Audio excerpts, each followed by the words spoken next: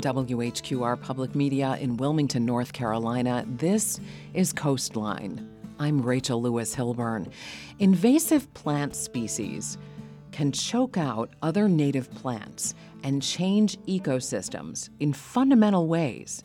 But researchers are still working to understand the depth and breadth of those changes in terms of the entire community. For example, invasive Phragmites, not the Native American breed, but the invasive European one. This common reed found in wetlands actually affects the nesting behavior of water birds with its dense roots.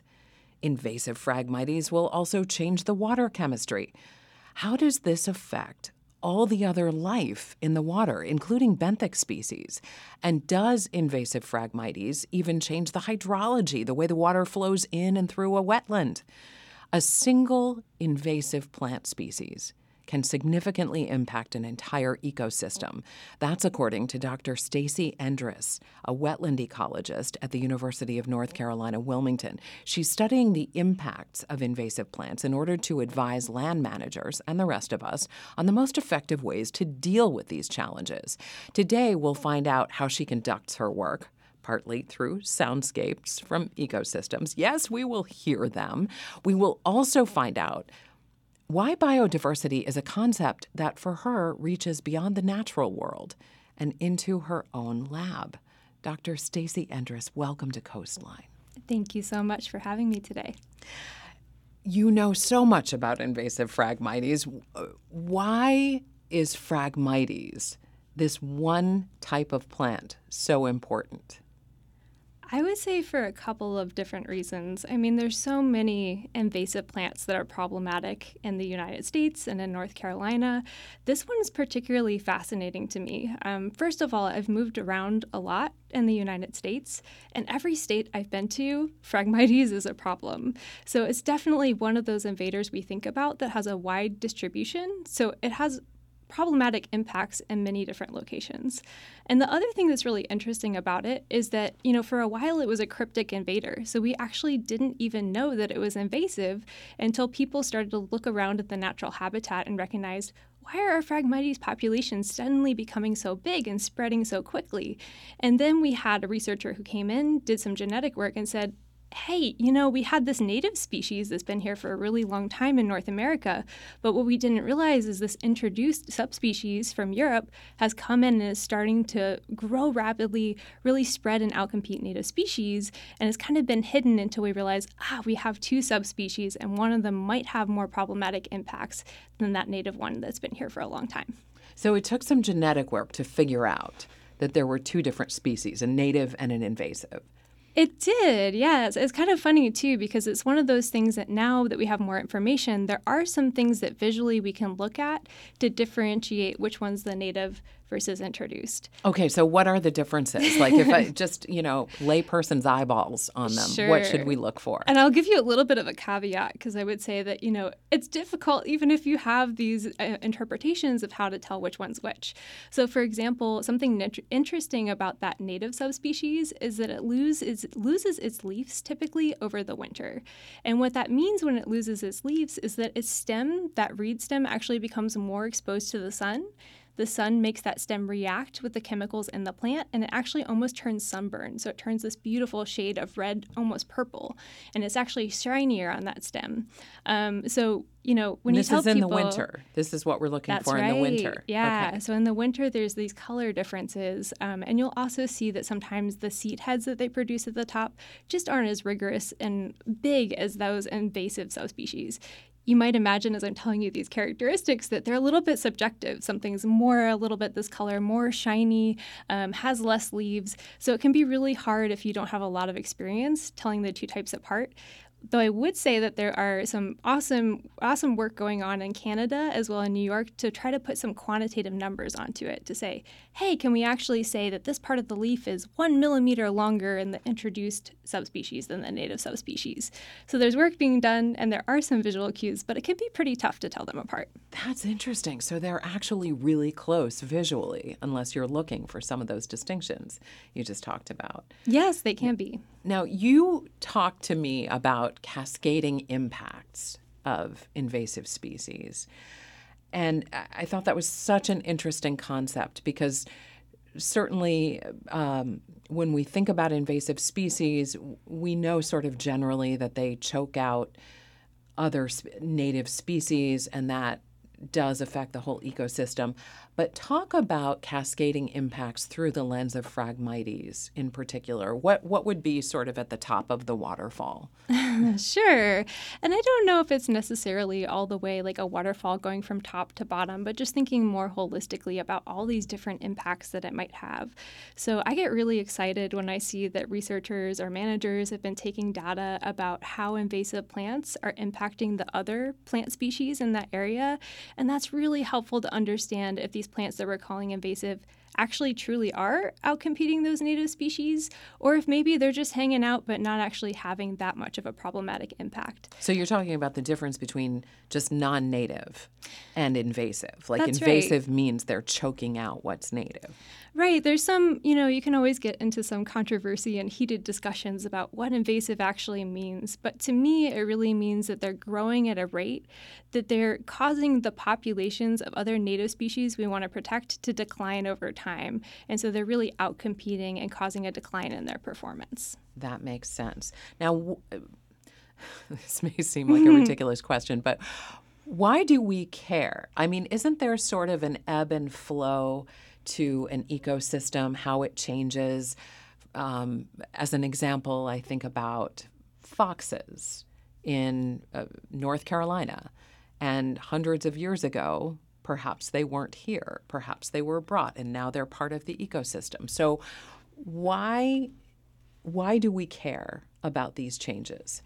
That's a great question. And I'm going to go back because I feel like I didn't quite answer your question before about those cascading impacts. So I think one of the reasons we care is that it's not just that they're causing other plant populations to decline and we're losing diversity in that way, but we're also potentially losing diversity in our animal species, such as those birds that we want to protect, those frogs that we want to protect. And each of those species might be adding to the value of that ecosystem in terms of the services that that ecosystem provides to us as humans, whether that's protecting against hurricanes, whether that's cleaning water quality. All of these things are things that I think most of us arguably would care about.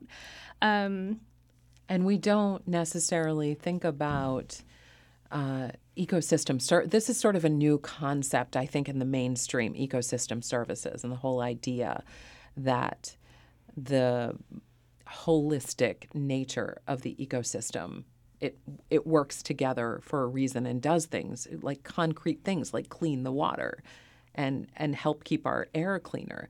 Can you talk a little bit about what we're losing around here? And we call this a biodiversity hotspot in southeastern North Carolina. And what do we know is going away? What do we know? Well, I would say that we are a biodiversity hotspot, in part because we have so many species that are native to the area, but also because we know that we're already losing so many of those native species, particularly those native plant species. So we've lost a lot of our habitat to urbanization and also other factors of rapid environmental change, such as symptoms of climate change. So thinking about Wilmington, North Carolina, where I am in particular, we're seeing a lot of effects on the coastline in terms of sea level rise, urbanization, all of these different things. And so if we lose biodiversity, we lose so many things we care about. That could be just going out to a park and seeing the beautiful landscapes that we grow to depend upon for our relaxation, but also diversity matters so much for protecting against hurricanes, for providing the medicines we depend on, things that we don't even know that they're providing that we do depend on our day-to-day. Why does diversity matter in terms of hurricane protection? How does the native landscape protect us during big storms?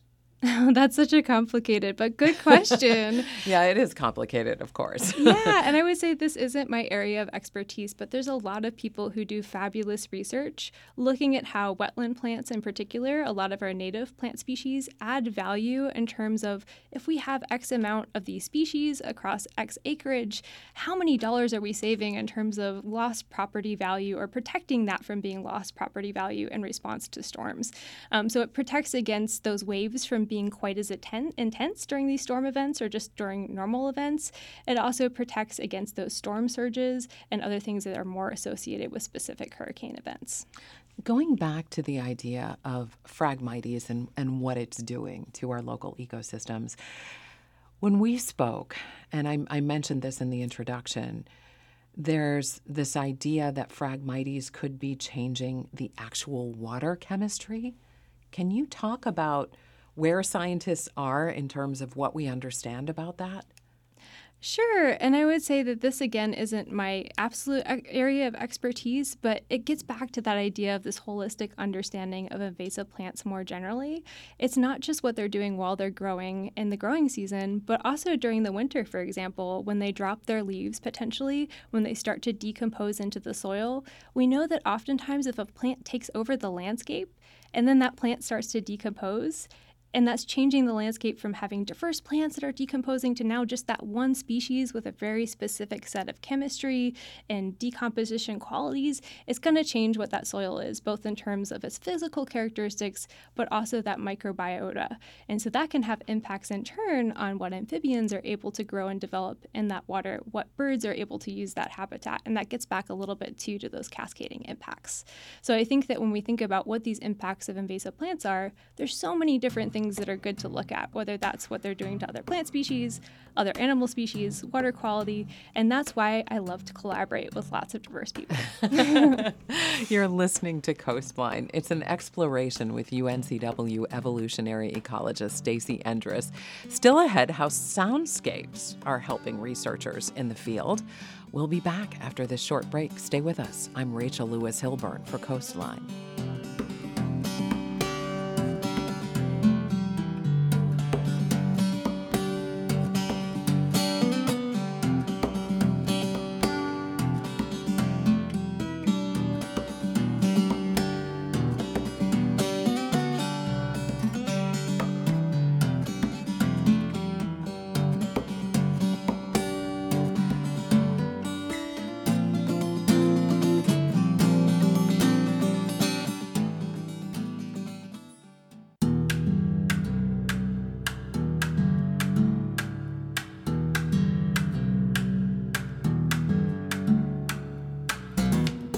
You're listening to CoastLine. I'm Rachel Lewis Hilburn.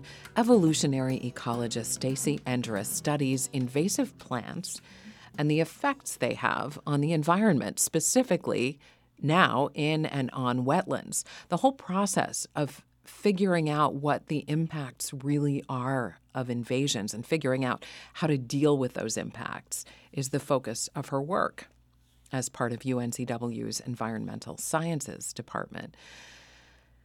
So, Stacy, you work to get this holistic understanding of an ecosystem. You call it kind of trying to understand it at the community level. And researchers are now starting to put recording devices in ecosystems and get different information than they did with traditional methods. Can you talk about this sort of emerging idea of using soundscapes as a way of studying ecosystems?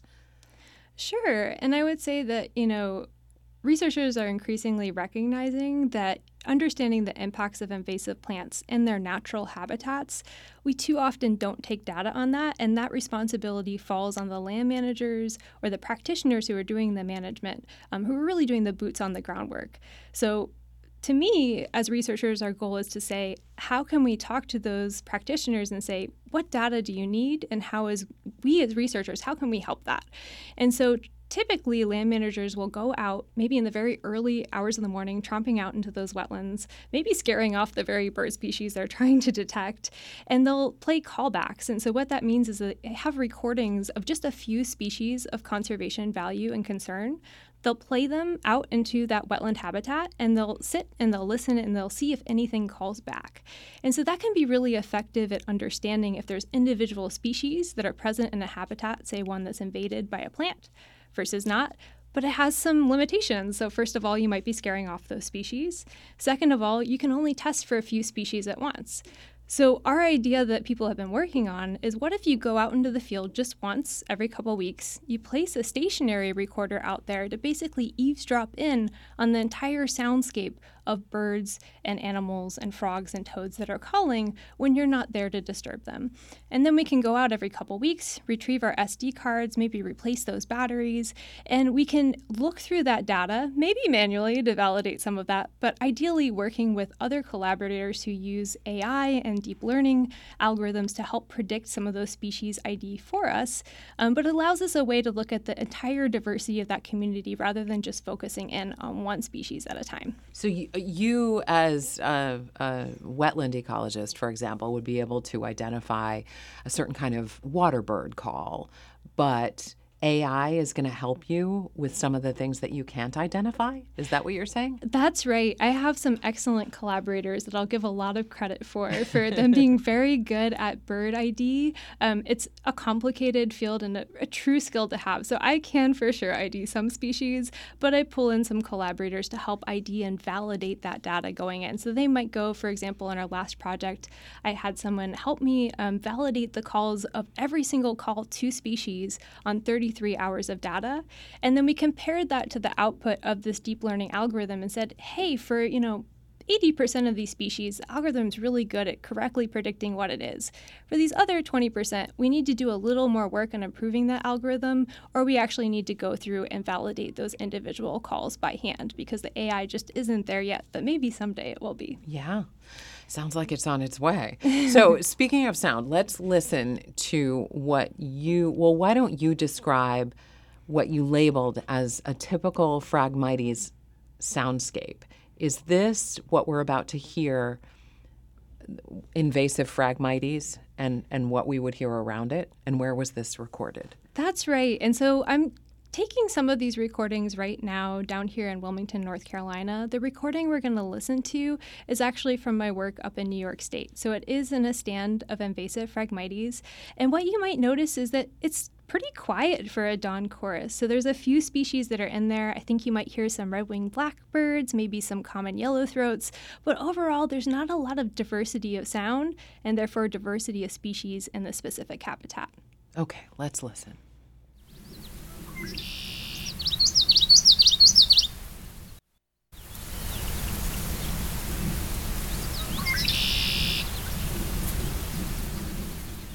And what was that? Red-winged blackbird we just heard? The one that kind of ends with a buzz. So that buzz that just came again, that's a red-winged blackbird. Okay. So you hear a few calls, but mostly they're probably the same individual just calling again a couple times. Okay. And again, we're with Dr. Stacy Endriss of UNCW's Environmental Sciences Department, talking about what we can learn from these soundscapes, just leaving a recording device somewhere in the field. And so you said we didn't really hear a diversity of creatures in this soundscape. Yeah, so it's a little hard to tell for, of course, just a 8-second segment, but the idea is if we look at across the entire breeding season of these bird species or frog species and look at the diversity across these habitats, how does it differ, or does it differ between these areas that are invaded or not, or maybe managed or not? Do we see a return of species diversity when we manage for these introduced plants? Because that's really the ultimate goal of management. So let's compare what we just heard to a more natural, native kind of ecosystem. And then on the other side of it, you can tell us what we heard. Let's listen.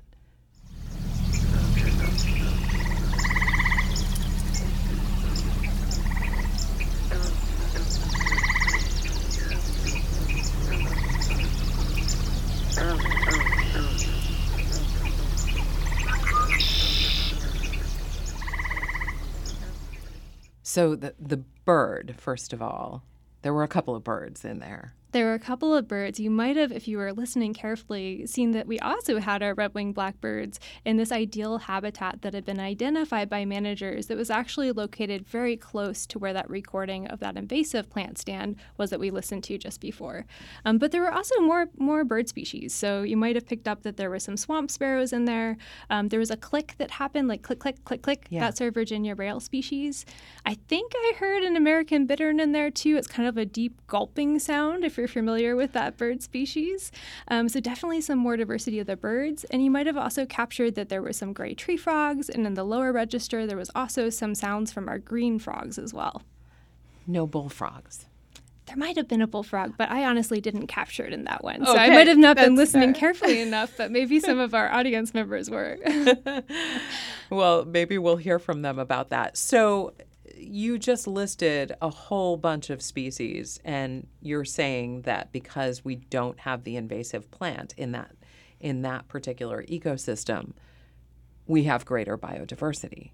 Well, that's the assumption, and we're still processing the data right now to see if that's actually true or not. From the individual experiences in the field and learning from the practitioners who work in these sites every day, that seems like it's probably the case. But it'll be really interesting in the next couple of months to see how that data shakes out in terms of which specific species, for example, are in certain habitats, but not others. These recordings were made on land. That's right. But there's another way that researchers are starting to record ecosystems. Can you talk about this underwater recording? Sure. So I'm very excited to be collaborating with one of my colleagues in environmental sciences, Oscar Backstrom. And, he's been doing these underwater recordings using something called hydrophones. So you can actually submerge them in the water and listen at what's going on below that water line. So the idea that we have is, what if we pair these together? What if we look at what's happening in that community, both above water and below water at the same time in response to disturbances, such as invasions? Now, you have a recording that was made at the Curie Beach Pier. Is this underwater? That's right, as I think that you'll probably be able to hear from the recording. Okay, so let's listen. And while we're listening, maybe you can tell us the elements that we're hearing, some of the major elements, because there are so many levels here. Sure. But let's listen. So you already might be hearing the sound of what sounds like oil heating up in a pan. You could hear some waves in there too, kind of giving that cue it's an underwater recording. So that snapping sound that you hear is from our, and there was a knock. That knock was our red drum fish species. There we go again.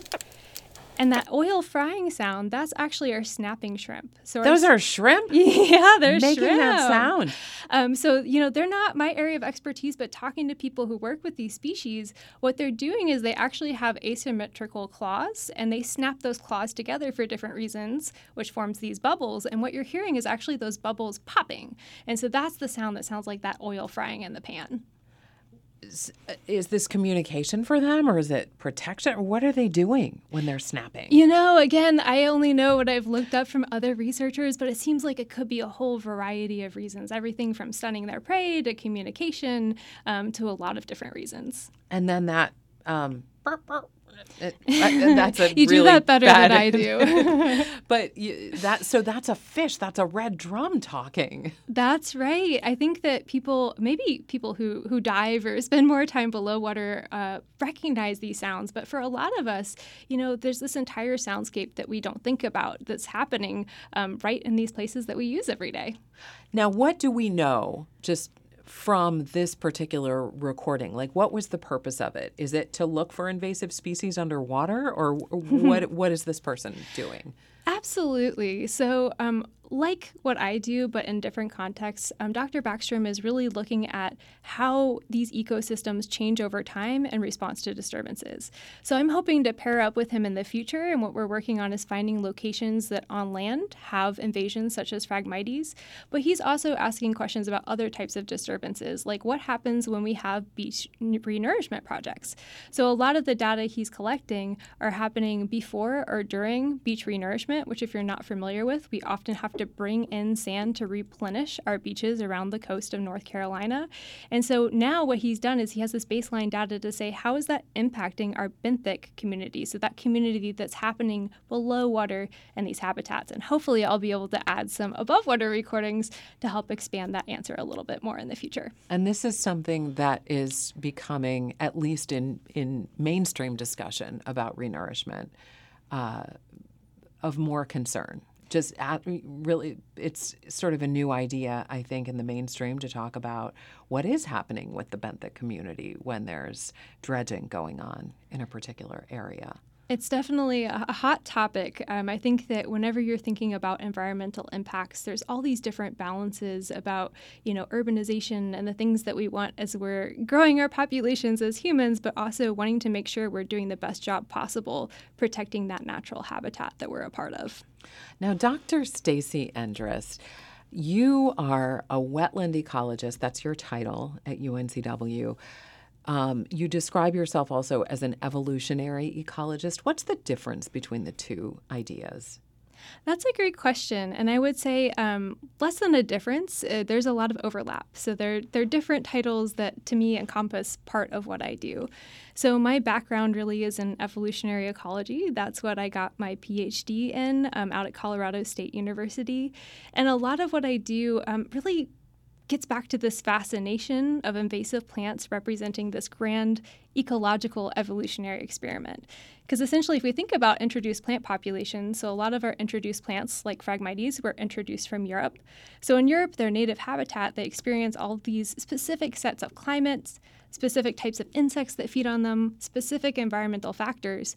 And when they're brought over to North America, they now experience all these different environmental cues. And so what that means from that evolutionary ecology perspective is now we have this really fascinating experiment where we have two sets of plant populations from the same species that have experienced two very different habitats. So it's a way to look at rapid adaptation to a changing environment, which I think is going to be increasingly important as we know that we're living in a world where things are changing so rapidly. And an important part of your work is taking what you learn from your research and using it to advise what you call land managers and I guess anybody who's looking for advice on what do I need to do about some of these invasive plants. So you're working with folks who are creating a living shoreline now at the Battleship. That's right. And this was just covered by the Washington Post. It was, recently. yes. That was a big deal. Explain to us what the project is and then how you're hoping to advise on some of this. Absolutely. And I would just reframe that a little bit just because I feel like so often it's the practitioners who are advising me, right? So I like to think of it as co-production of research where really from the very beginning, I'm asking the people who are doing the boots on the ground work, what do you need us to help you to do? And this is one of these partnerships where we're working with a lot of different organizations, including even within the university, a lot of different labs. So within the environmental sciences, I know Dr. Yuli has been really instrumental in starting up this partnership, as has the benthic ecology lab in biology, and other people are part of that expanding group. But what's really exciting about this project is we're working with the Battleship to try to address the impacts of rising sea level. In particular, if you've ever been to the Battleship, you may notice that you want to be really careful about where you park your car, especially during high tides. Right. So they have some massive sunny day flooding events, as we do in lots of areas of North Carolina and Wilmington. It's becoming a lot more common. Yeah, and I'm so excited that they've decided one approach to address this is to use a natural solution and to install a living shoreline. So for those of you who aren't familiar with what that means, typically, there's different ways that we can address this issue of rising sea level to try to prevent those flooding events. We can use hardened structures or semi-hard structures, so actually putting up, for example, concrete barriers or some other type of sill. Maybe you use a combination of bags filled of oyster shells or something to prevent that wave energy, prevent that flooding from reaching the land.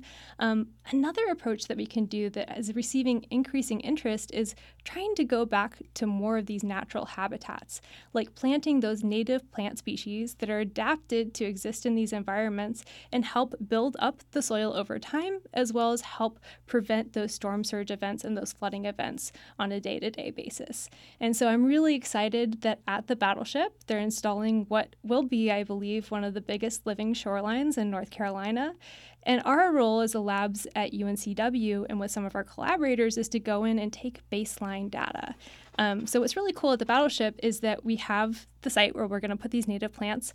We also, like so many areas, have a big stand of invasive Phragmites.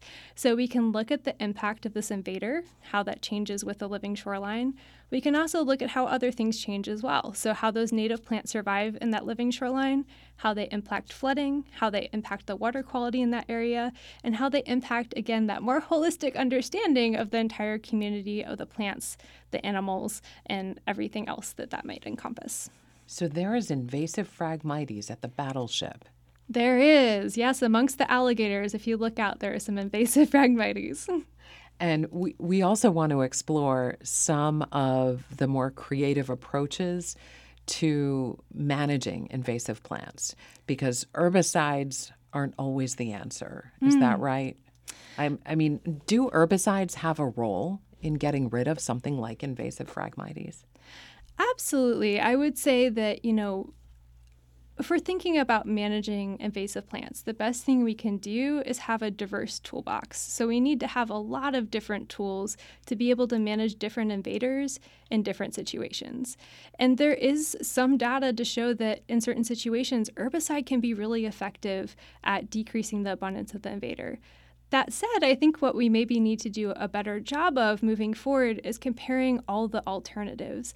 So regardless of whether we're thinking about using herbicide or biological control, which I'd be happy to explain in a minute, or other types of management, or maybe the alternative is doing nothing, I think we need to go through that thought process of what is the situation now, how might that community and that invasive plant change with that management? And are we actually taking the data to say whether our assumptions match up with reality? Because if they don't, that's when we need to go in and change our management strategy. And we do want to hear about biological control and how that might work soon. You're listening to CoastLine. After this short break, biocontrol, what it is, why it's controversial. UNCW professor Stacy Endriss will also talk about becoming a scientist and why diversity in the lab is just as important to her as biodiversity in nature. Stay with us. I'm Rachel Lewis Hilburn for CoastLine.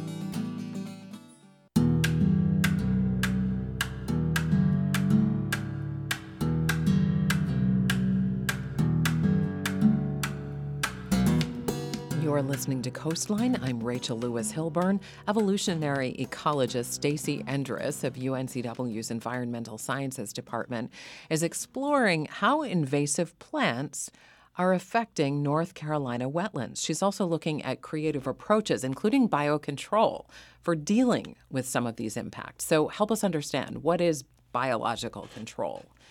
That's a great question. And I'm actually going to go all the way back to one of the first questions you asked me and that I didn't quite answer about, what happens when you get things like foxes, that over time they kind of get integrated into the ecosystem. And biocontrol kind of has to do with that idea, because a big reason why a lot of invasive plants are invasive and have these negative impacts is that when they're introduced to a new place like North America, they often escape many of their predators. So if you're a plant, you're often escaping many of the insects that have co-evolved to feed on you and only you for thousands of years. And so what that means is that if you don't have things eating you, well, you can grow really fast and really big and probably spread really quickly, which is a hallmark of what it means to be an invasive species.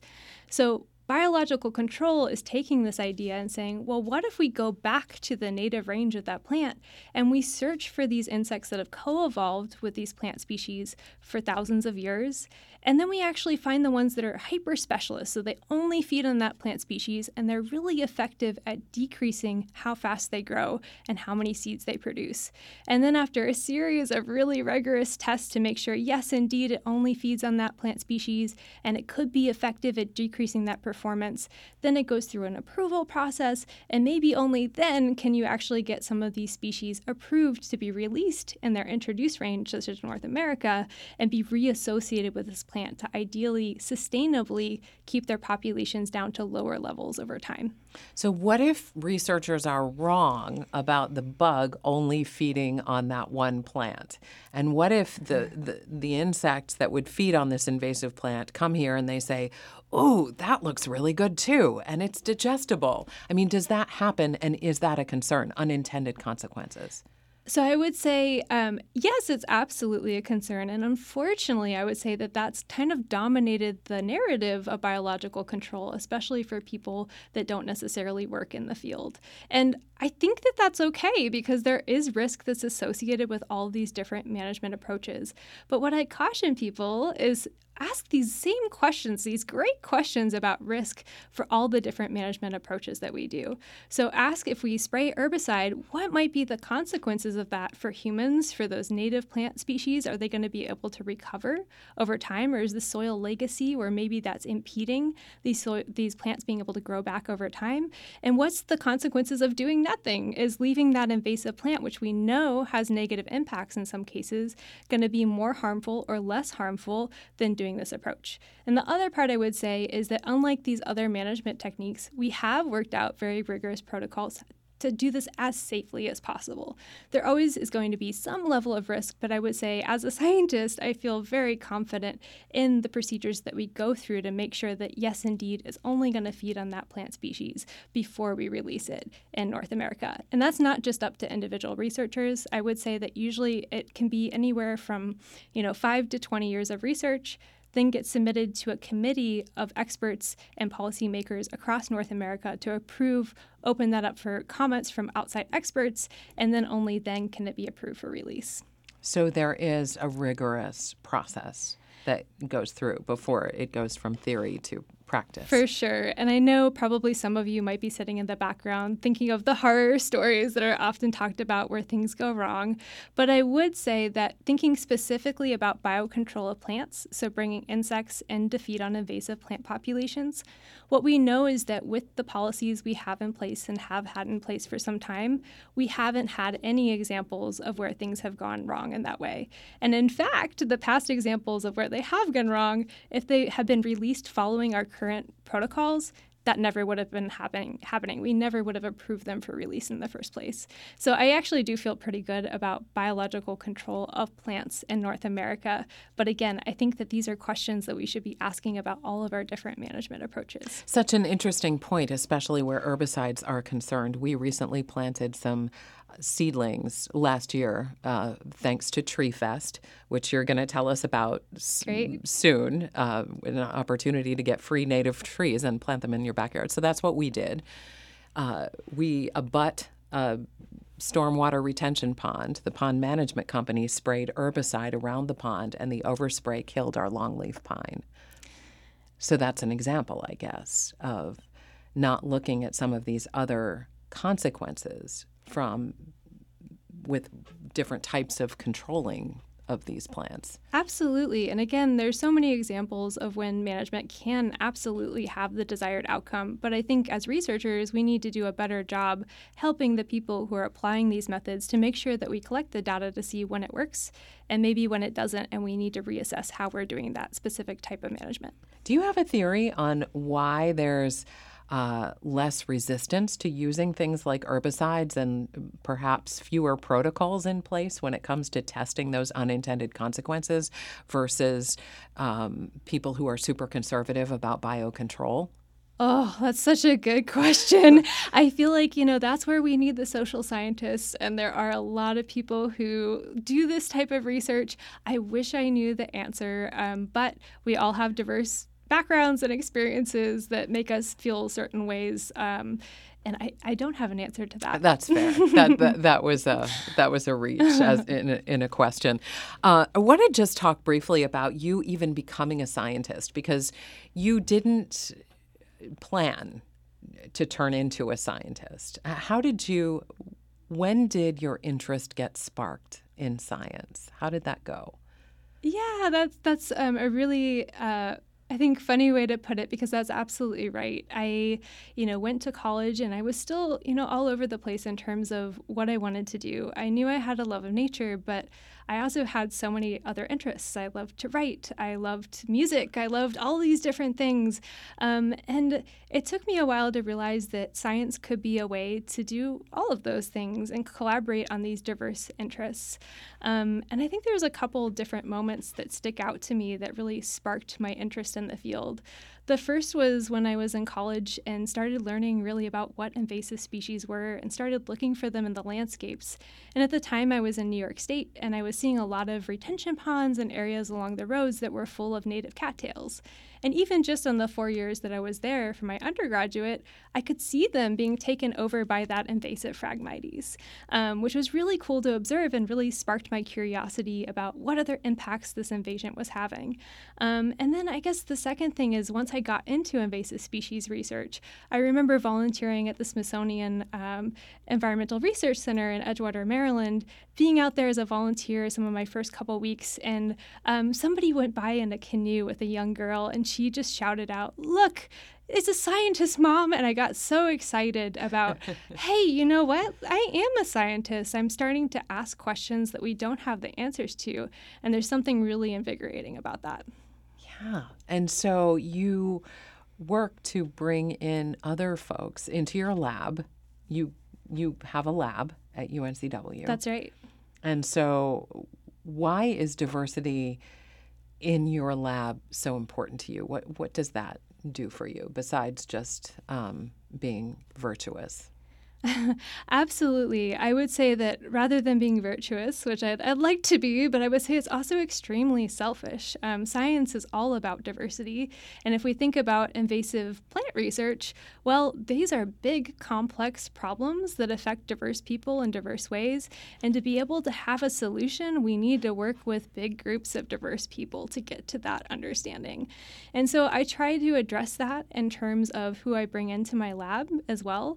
Unfortunately, I think for scientists in particular, it can be a pretty privileged field to get into. So if I talk to a lot of my colleagues and I say, what was your first experience? I just talked about one of my first experiences. I mentioned it was volunteering. A lot of people can't necessarily afford, for example, to volunteer to get the experience to get into the field.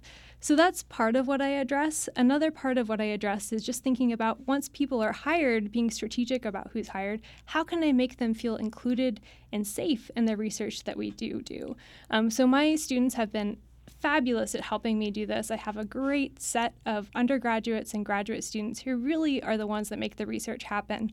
And they're also helping put together evidence-based protocols of how do we do our fieldwork safely, how do we make each other feel included, and even creating feedback forms for each other about, hey, what went well this week, what didn't do well, can we do better. And I definitely, this is such a huge field I could talk about for hours and hours. I won't go on at length, but I would say there's great people working on this, including in North Carolina. I know that there's 2 scientists who have associations with NC State University that created Field Inclusive, which is now a nonprofit that has a lot of information and resources about how to support researchers, particularly students from marginalized identities in their lab, and they link to a lot of other great resources about that as well. You mentioned that invasive plants and changes to ecosystems affect people, and we've talked a lot about changing the water chemistry from invasive Phragmites and perhaps negatively impacting nesting water birds because of the dense roots of Phragmites. But how would this affect people, and why are people from marginalized populations likely to be more affected in some instances? Again, this is such a big field of research that there's lots of excellent people working on, and I'm so glad that they are. But I would say, just a brief overview that if we think about areas where we have the most problems with invaders, it's areas of high disturbance. Maybe that's high levels of flooding, maybe that's high levels of something else. Those also typically are associated with areas that are, typically these marginalized communities and may not have as much money or resources to address address these management problems in the first place. So I think that those are just some of the factors, but that's really only scratching the surface of what could be an issue. Sure. And just with the few minutes we have left, I'd love to get to some practical nuggets that people can actually take away from this conversation. I mentioned Tree Fest, which I participated in last year, was a beneficiary of. What is Tree Fest? Great question. So this is the result of a collaboration across a lot of different individuals and groups. I know that Amy Long within Environmental Sciences is one of those people who helps coordinate this event. It's in collaboration with NC Extension.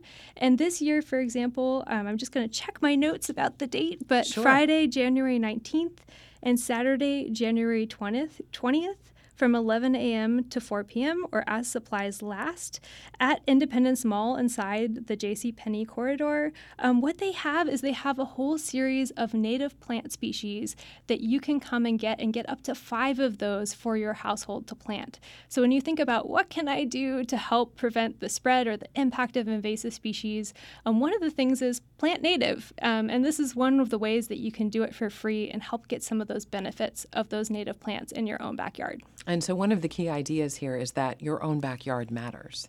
It does. I mean, if you think about the United States and North Carolina in particular, invasive species don't pay attention to our boundaries, right? And most of the area in North Carolina is actually privately owned. So if you think about addressing these big issues, I think we really have to pull private landowners and different stakeholders into the conversation.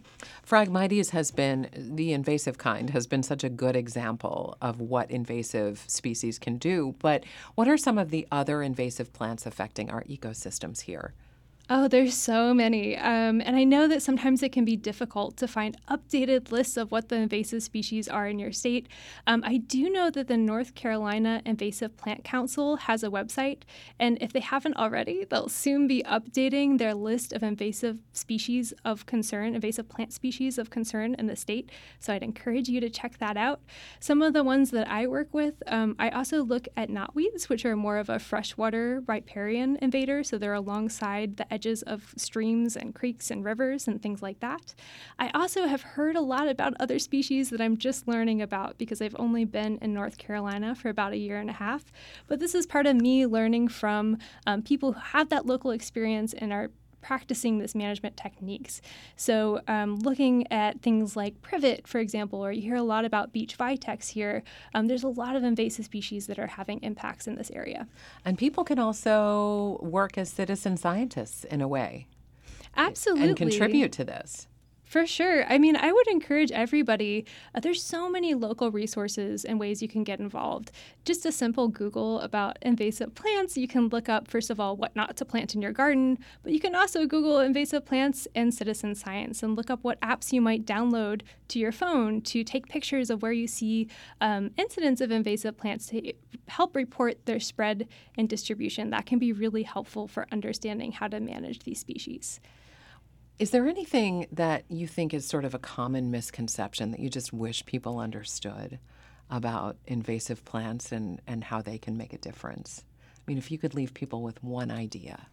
Oh, that's such a great question. And I would say that, despite me focusing my research on really trying to decrease the negative impacts of invasive plants and trying to have the most effective management of those invasive plants, it's just to encourage people that they're just plants. I know that there's a lot of weight that comes with calling a plant invasive and making sure that we have the data to show that the plant truly is having negative impacts before we invest in managing it. Because it could be that it's just here from an introduced range, but it's really not having a problem in terms of its impact on those native plant or animal species.